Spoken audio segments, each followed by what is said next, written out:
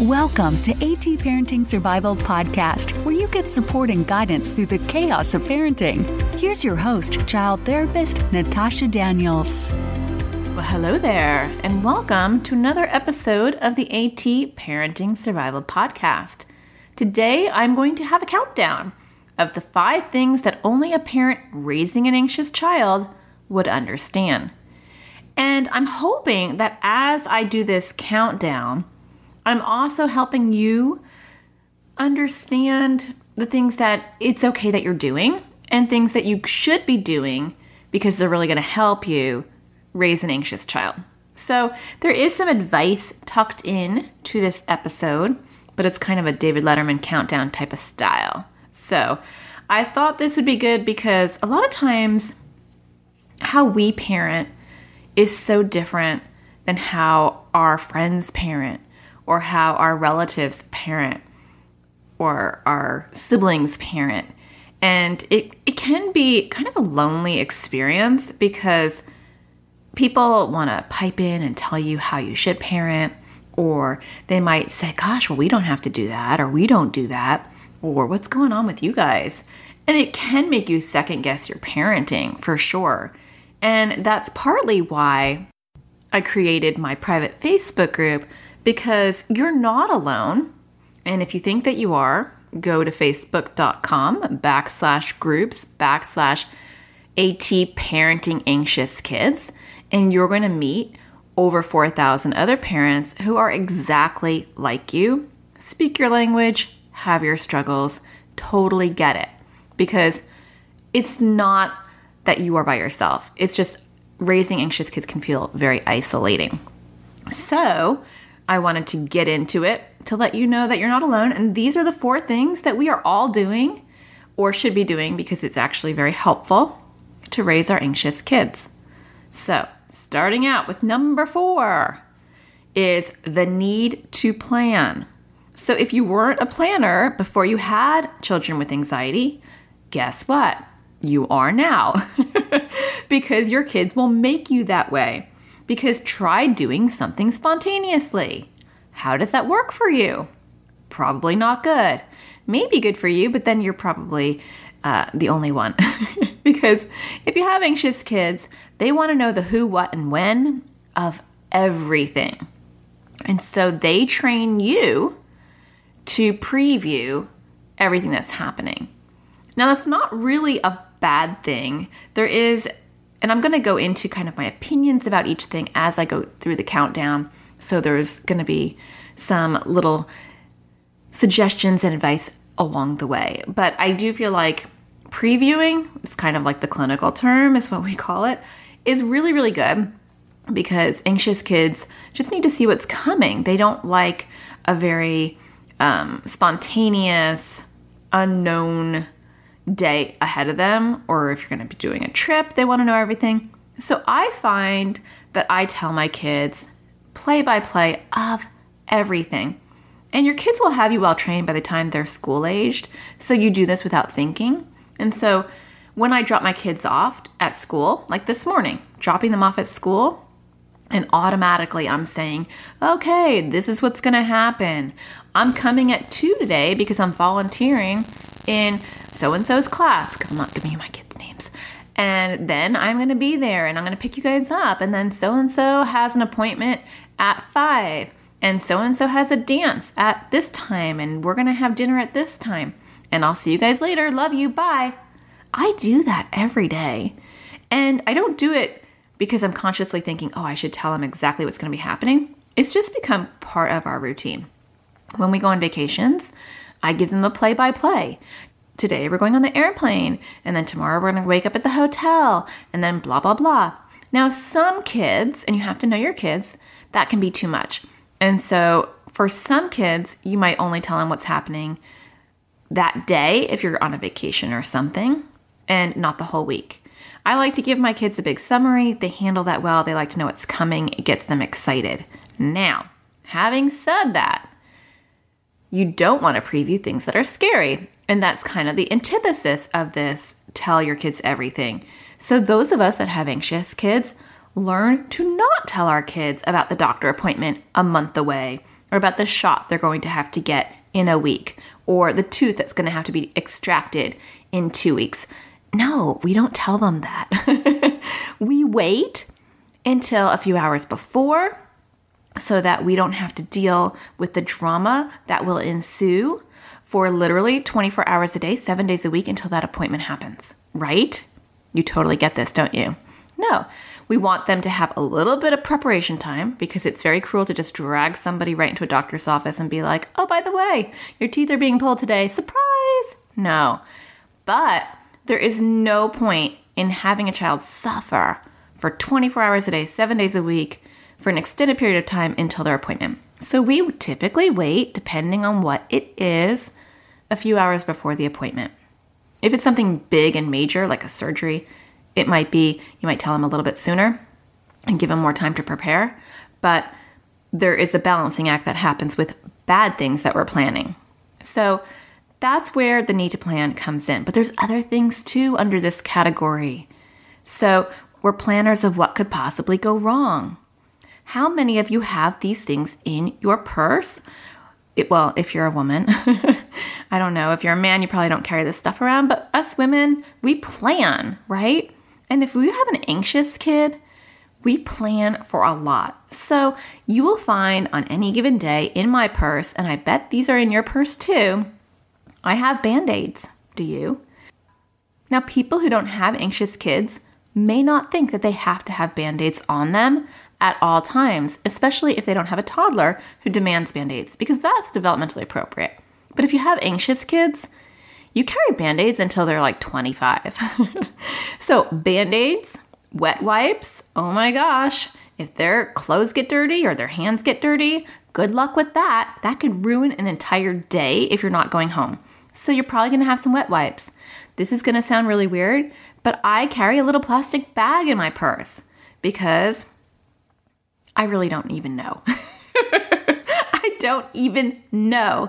That might be for the dog's poop when I walk around with the dog. I have no idea, but it's in there just in case someone's going to throw up because my kids are permanently anxious about throwing up. And a lot of times when they're at home and they say, I feel nauseous because of my attempt to do exposure therapy, if they say, I feel like I'm going to be sick, I'll say, well, then just go throw up. Go throw up in the trash can.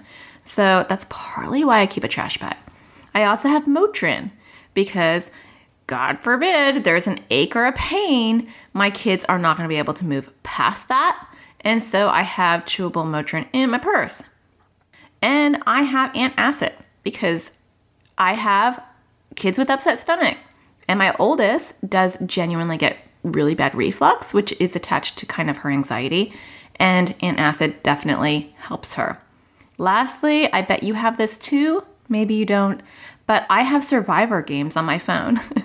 Not like the show Survivor, but like Survivor, like help me survive. So yeah, if my child is freaking out because there's a crowd or there's a line and they can't handle it, I put them in a nice quiet corner and I give them my phone and they can play a game on my phone, and that tends to reset them and ground them. So those are the ways that we plan. What's in your wallet? Isn't that a commercial? What's in your purse as a mom or a dad to an anxious child? So moving on in my countdown. Number 3, the importance of celebrating the small things. So this is probably a really weird one, and you're kind of like, wait, what? But when you're a parent to kids with anxiety or OCD, you really have to learn to celebrate the small victories, the little enjoyments. And so there's things that we celebrate that other people don't celebrate. I'll give you an example.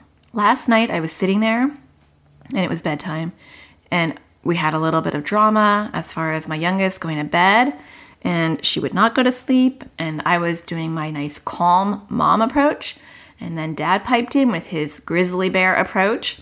And then I sat on the couch feeling really guilty and sad because I didn't 100% like the grizzly bear approach. Do you have that issue at home too? Sometimes it's hard as partners because one of us is a little bit more empathetic than the other. And yeah, the grizzly bear approach definitely works and seems a lot more effective, but it's just not the way that I would go. But then it was effective, and she was quiet, and I went and she was very creative, and she found a way to kind of get me to go back up and give her maybe a more comforting tuck in before she went to bed, because she's a picker. And actually, I did my YouTube video last week on picking and pulling. So I have a kids YouTube video because somebody had asked about that on how to help kids with picking and pulling. So if you have a kid who's a picker or a puller and you want them to watch a YouTube video directly, go back, because I did that last week. And I do have a podcast episode on that as well. But this is a total side note. Anyway, so my littlest is a little picker. And we talk about her blocking. So she blocks the areas that she picks, and it's really just her getting a Band-Aid. So she came out and she said, Mom, I need a blocker, which she knows, like, even Grizzly Bear isn't going to, like, comment on that because that's kind of one of her issues and we're helping. So I went and gave her a Band-Aid, and then she was calm. She just needed more of a soothing connect before she went to bed. And then it was really quiet. And I just sat there and I was like, oh my gosh, it's so nice and quiet. I think they're asleep. And I just bathed in the quiet for a little while. And I soaked up the moment and the gratitude that they were finally asleep. Do you do that? So that is something that I think parents raising anxious kids do more than maybe typical parents, because we really, really, really appreciate our quiet time, because when we don't have a bedtime battle or when the battle is over, we're just like, oh, it's so beautiful. How about meals? Have you ever just sat there feeling completely grateful that your child ate things on their plate? Yeah, me too. Well, I have one child who has some OCD issues around eating, so me, like 100% But I think that's kind of a commonality that we all have. Raising anxious kids is a lot of us have picky eaters, or we have kids with ARFID who have some serious issues with eating, or we have kids with sensory issues with eating. So when we make a meal and all of your kids eat it, or like that anxious kid eats it, there's just this wave of gratitude and enjoyment. Like, oh my gosh, look at them eating. I don't think other parents do that to the level that we do. So that's celebrating the small things. How about this one? When your child goes poop, is there like, thank goodness she had a big bowel movement. Now, some of you may not have this struggle, but many anxious kids are constipated. And so just getting them to be regular is a big celebration. But also, it's important, and I don't know how many people are doing this or doing it enough. You really want to soak in the small moments with your anxious kids. I have one child right now in my family who is being particularly difficult, and I don't know why. It's just the last 3 weeks have been super difficult with this particular child. And I had a really good moment with this kid. So I can't say he or she because I have 2 girls and a boy, and so I'm trying to keep it gender neutral. But I had a really good conversation. I pulled this child aside and I gave them a hug and we connected. And for about 20 minutes, we had this great talk. And then they went back to their horrific self. They're just having a really hard time right now. I feel like all my kids are really anxious about camp. And this child acts out. And so they become really impulsive and they become really hyperactive and they become really angry. And it doesn't look like anxiety at all. It looks like really difficult behavior. And so that's kind of where we're at right now. And I said to this kid, that sounds so weird. I'll have to come up with a better way of talking about my kids. But I said, are you nervous about something? And they said, yeah, I'm really nervous about going to school next year. And that's insightful. And that's probably what's causing all this behavior, but it doesn't look that way. I did do a whole podcast on meltdowns, anxiety and OCD causing meltdowns. And if you've never heard that, that might be a good one if you're dealing with this struggle as well. That is episode 23. Goes a little back, but that is a good episode to listen to if you're dealing with that. So celebrate those small little moments instead of kind of hyper-focusing on the really big struggles. Sometimes it's really nice to soak in that little conversation or that little moment where you connected with your child. Also, lastly, for number 3, you want to celebrate their victories. And so our victories aren't going to look like big victories to other people, but they are to us. So if my child can go to sleep on their own after I rub their head and I walk out and they can fall asleep, that's a victory. Or if they can go to a birthday party with me there, that's still a victory because maybe they would never go to a birthday party at all. I have one child who has major restrictive eating. I talk about this kid a lot because this is my biggest issue right now in my house. And we did an exposure challenge where they ate it was a square piece of cheese, but like not a regular square cheese, but like those little snacky cheeses, super small square. And it was a quarter of that. That's how tiny it was. And they ate one piece because they really wanted a geode because that's the prize that they're earning when they do 7 exposures. But because cheese is like a 10 on a 1 to 10, it's an 11 on a stress scale for some reason. It was going to be an instant geode earn. And so they had their friend over and they really wanted a geode because they're really into cracking rocks, which is cool. And I said, I can't give you a rock because those are for your exposures and you have to earn them. And so they said, fine. And they ate seriously a small, like minute piece of cheese. And we celebrated that victory because that is an 11 on their 1 to 10 stress scale. So that's a huge victory. So celebrate the small steps that your children make and soak it up. Don't say, well, that's fine. They can eat this, but what about tomorrow? Or what about like next year? Or don't do the what ifs. I talked about that last episode 68, about how to deal with your own anxiety. And don't do your own snowball thinking where you catastrophize your kids because this is their journey. Take it one day at a time. And that's really important. So up next, I'm going to give you the final 2 things that only a parent raising an anxious child would understand. Stay tuned. That's what's up next. You're listening to the AT Parenting Survival Podcast. For more parenting support, check out Natasha's parenting e-courses on a variety of topics. Each parenting e-course includes a series of teaching videos that can be watched at your own pace. For more information, visit anxioustoddlers.com/parenting-videos. Welcome back. Okay, the number 2 most important thing that only a parent raising an anxious child would understand is the importance of being in tune with your child. Now, when I say in tune with your child, I don't mean in some, cheesy, let's just kumbaya, connect sort of way. I mean like, no, we need to know how much they've slept, how much they've eaten, when they've eaten, and what will trigger them. We are like super tuned in to our anxious kids. This is survival, not for them, for us. Because if you have not slept enough, we are all going to suffer. And I mean suffer. So I'm going to watch exactly how long you're sleeping. If you didn't get enough sleep, we're all going to really pay for that. So we're going to be very, very aware of your sleeping. If you're taking a nap during the day, I'm not going to be okay with that because it's going to mess up your sleep cycle, which is going to mess up your mood, which is going to mess up our family. No go.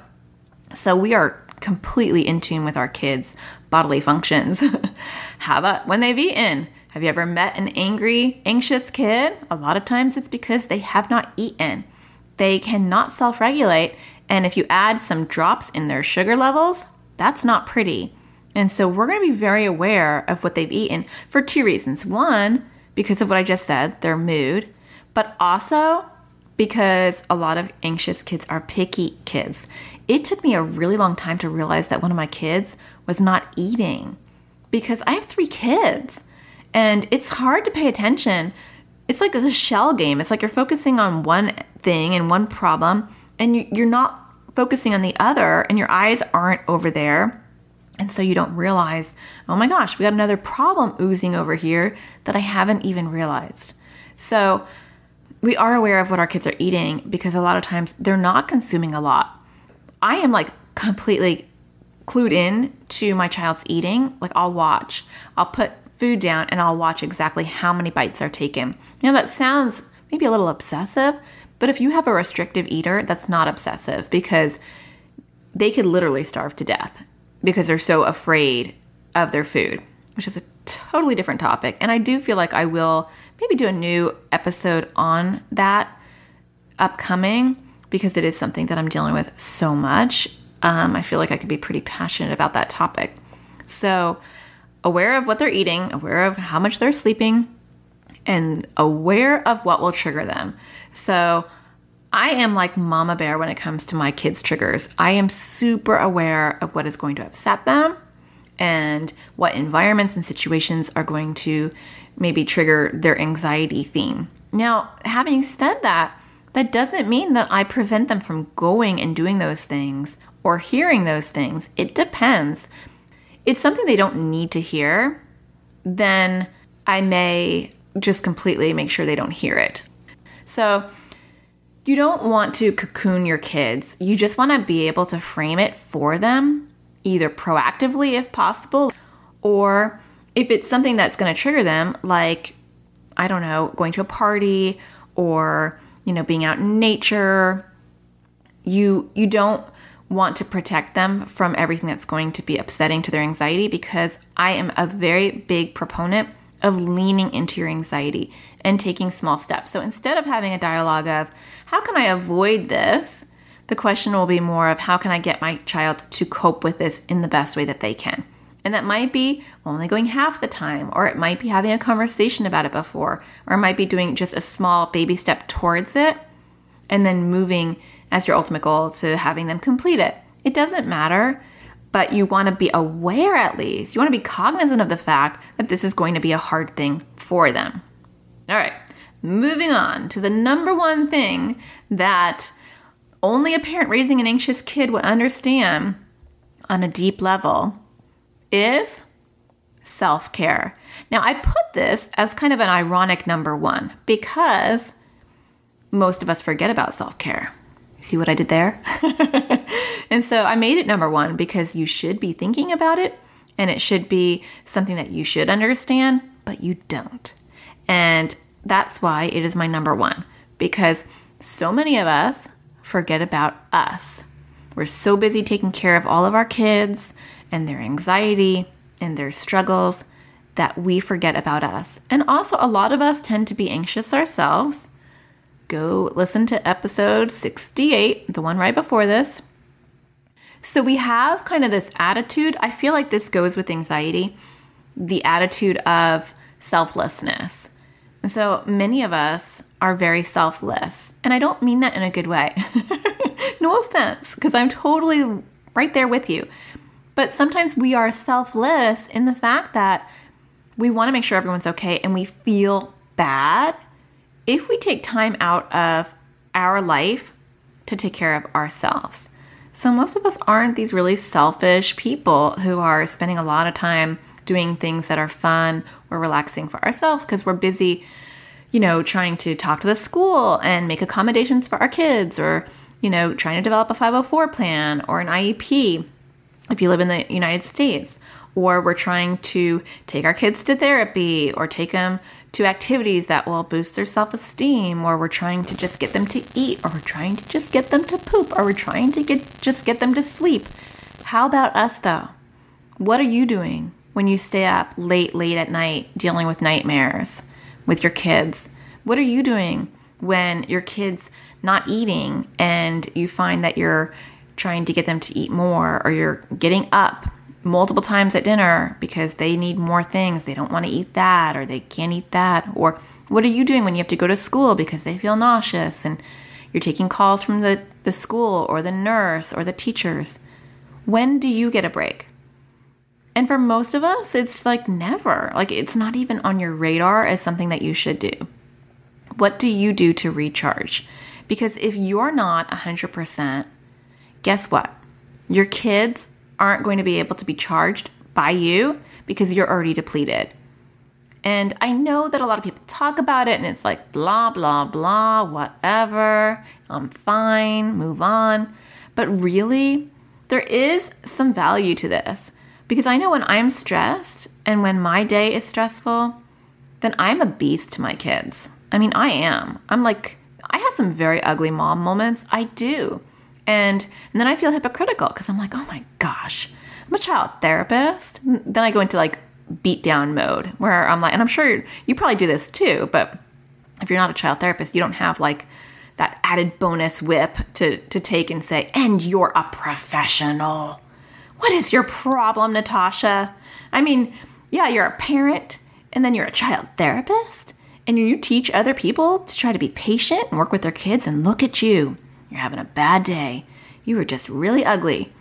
And that's not fun, right? So we're all human.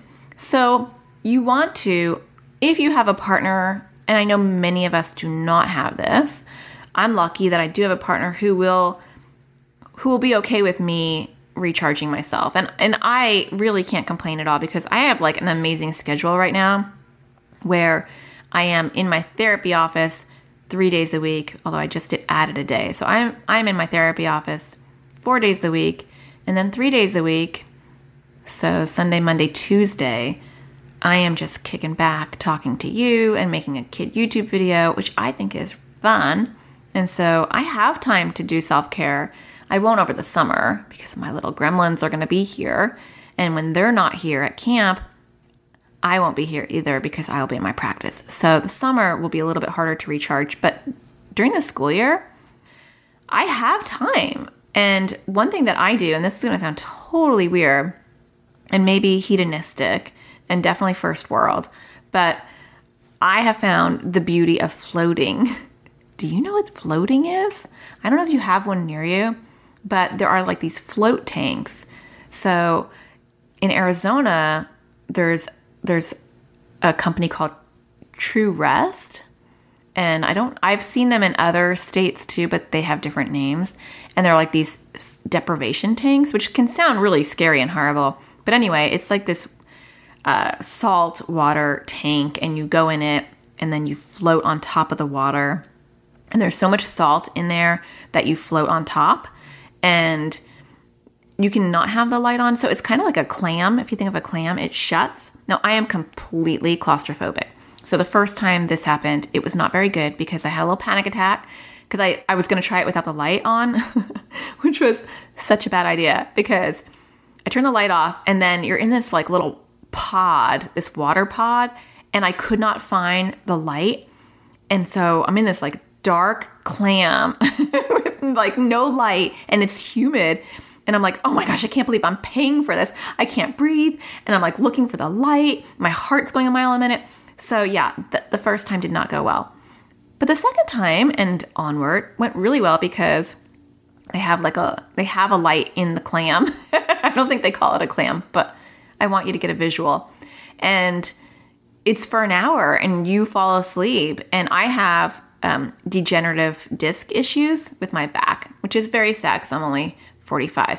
But I have basically my spine is messed up. So this is a really great thing for me because it expands my spine because I'm having zero pressure on my body. And it's also mentally incredibly relaxing, and it's Epsom salt, and there's just a lot of good that goes with it, but it seems very hedonistic to me. And so for a little while, I told my husband, I said, this feels really weird. Like going once a month and floating seems a little bit like too hedonistic. And he's like, it helps your back and it relaxes you. It's fine. It's not a big deal.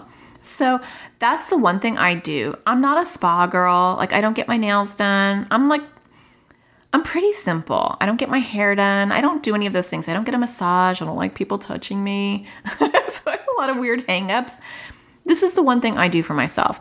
So what is it for you?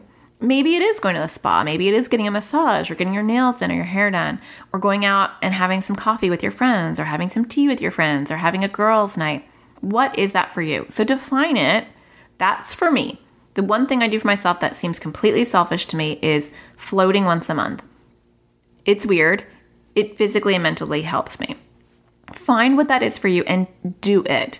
Find time and it doesn't have to be anything that's expensive. Even if it's like just going to Starbucks by yourself and sitting there for an hour, you just need to carve out time that you can recharge. So make time for yourself. It's not selfish. It's survival. It's important. So the last thing I just want to say before we go is be forgiving to yourself. And I think that's something that as parents in general, we don't do enough. But if you're listening to my podcast or, you watch my YouTube videos, you're following people who are teaching you how to be a better parent.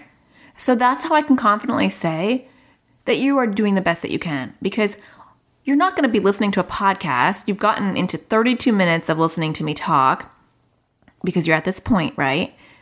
Because you don't want to be a good parent. You have good intentions. So I think it's really important to realize you're going to mess up. I mess up. In my practice, I always tell parents, look, I'm going to tell you to do something. And if you can do that 30 or 40% of the time, you're an awesome parent, because we're all human. We're all going to lose our cool. We're going to get angry. We're not going to appreciate our kids at times. We're going to say things we don't want to say. We're going to do things we don't want to do. And tomorrow is another day. Start over, It's like wash, rinse, repeat. Your next day can be a better day. As long as you're aware of it and you're like, okay, my intentions are to have a better day. You may not. And it might be a really bad week. It might be a bad month. It might be a bad year. But you're doing the best you can. And with anxious kids, that's all you can do. Because sometimes they're going to implode. Sometimes they're going to be so paralyzed with anxiety. And that is not a reflection on you. It doesn't mean that you're being a bad parent. I have 3 anxious kids and 1 with OCD. And one's not doing great right now. It's really bumpy. Does that mean I'm a bad parent? No. Does it mean I'm not doing everything I can to help that kid? No. It just means that they're going to have bumps. And I'm here to help, sit in the passenger seat and help them drive their car. But it's not my car. It's not my journey. And it's the same thing for you. So I hope you enjoyed my countdown. And I hope that you're having a wonderful day. If you're enjoying my podcast, I really appreciate it when people hit a star on iTunes and show their support by rating it, or even better yet, leaving a comment. I said I would always share a comment, so I'm always going to end my podcast with 1 or 2 comments. And if you want to leave one, maybe I'll read yours next time. Today I'm going to read a comment from OT Mama of 3. I can relate. 3 kids. It's rough. And she wrote, beyond helpful. My 6-year-old has been difficult from birth, anxiety, OCD, sensory processing disorder. Even as a pediatric occupational therapist, I struggle to understand her anxiety and emotional dysregulation. I often felt dismissed by her pediatrician when I expressed my concerns. Other adults in her life never saw the same kid I saw at home, so I often question if her issues were my fault or because I wasn't strict enough. We've been financially strapped the last few years, so I felt so alone. Even with my clinical knowledge, I felt like I was barely keeping my head above water with her. Finding these podcasts has been an unbelievable answer to prayer. Natasha hits the nail on the head perfectly. She describes so much of what we struggle with daily. I've learned more in these podcasts than I have in the thousands we've spent on therapy so far this year. We're just beginning to really understand and fill our toolbox with effective coping strategies. I signed up for her e-course and I'm loving it. I seriously cannot believe these podcasts and YouTube videos are for free. Thank you so much for igniting some hope and encouragement back into our lives. We are ready to crush anxiety and OCD. Thank you so much for that great review. I really appreciate it. And that's my goal. I know there's a lot of people out there who cannot afford therapy, don't have access to therapy, especially when it comes to anxiety and even more so with OCD. And so that's why I make my online classes. And I know sometimes my online classes aren't, people can't even afford that. And so that's why I make these podcasts and YouTube videos, because I feel like no family and no child should not have access to resources because either it's not available or they financially can't afford it. So I hope you find the sparkle in every day, and I'll talk to you next Tuesday. Take care. Thank you for listening to AT Parenting Survival Podcast. For more tips and parenting support, visit anxioustoddlers.com.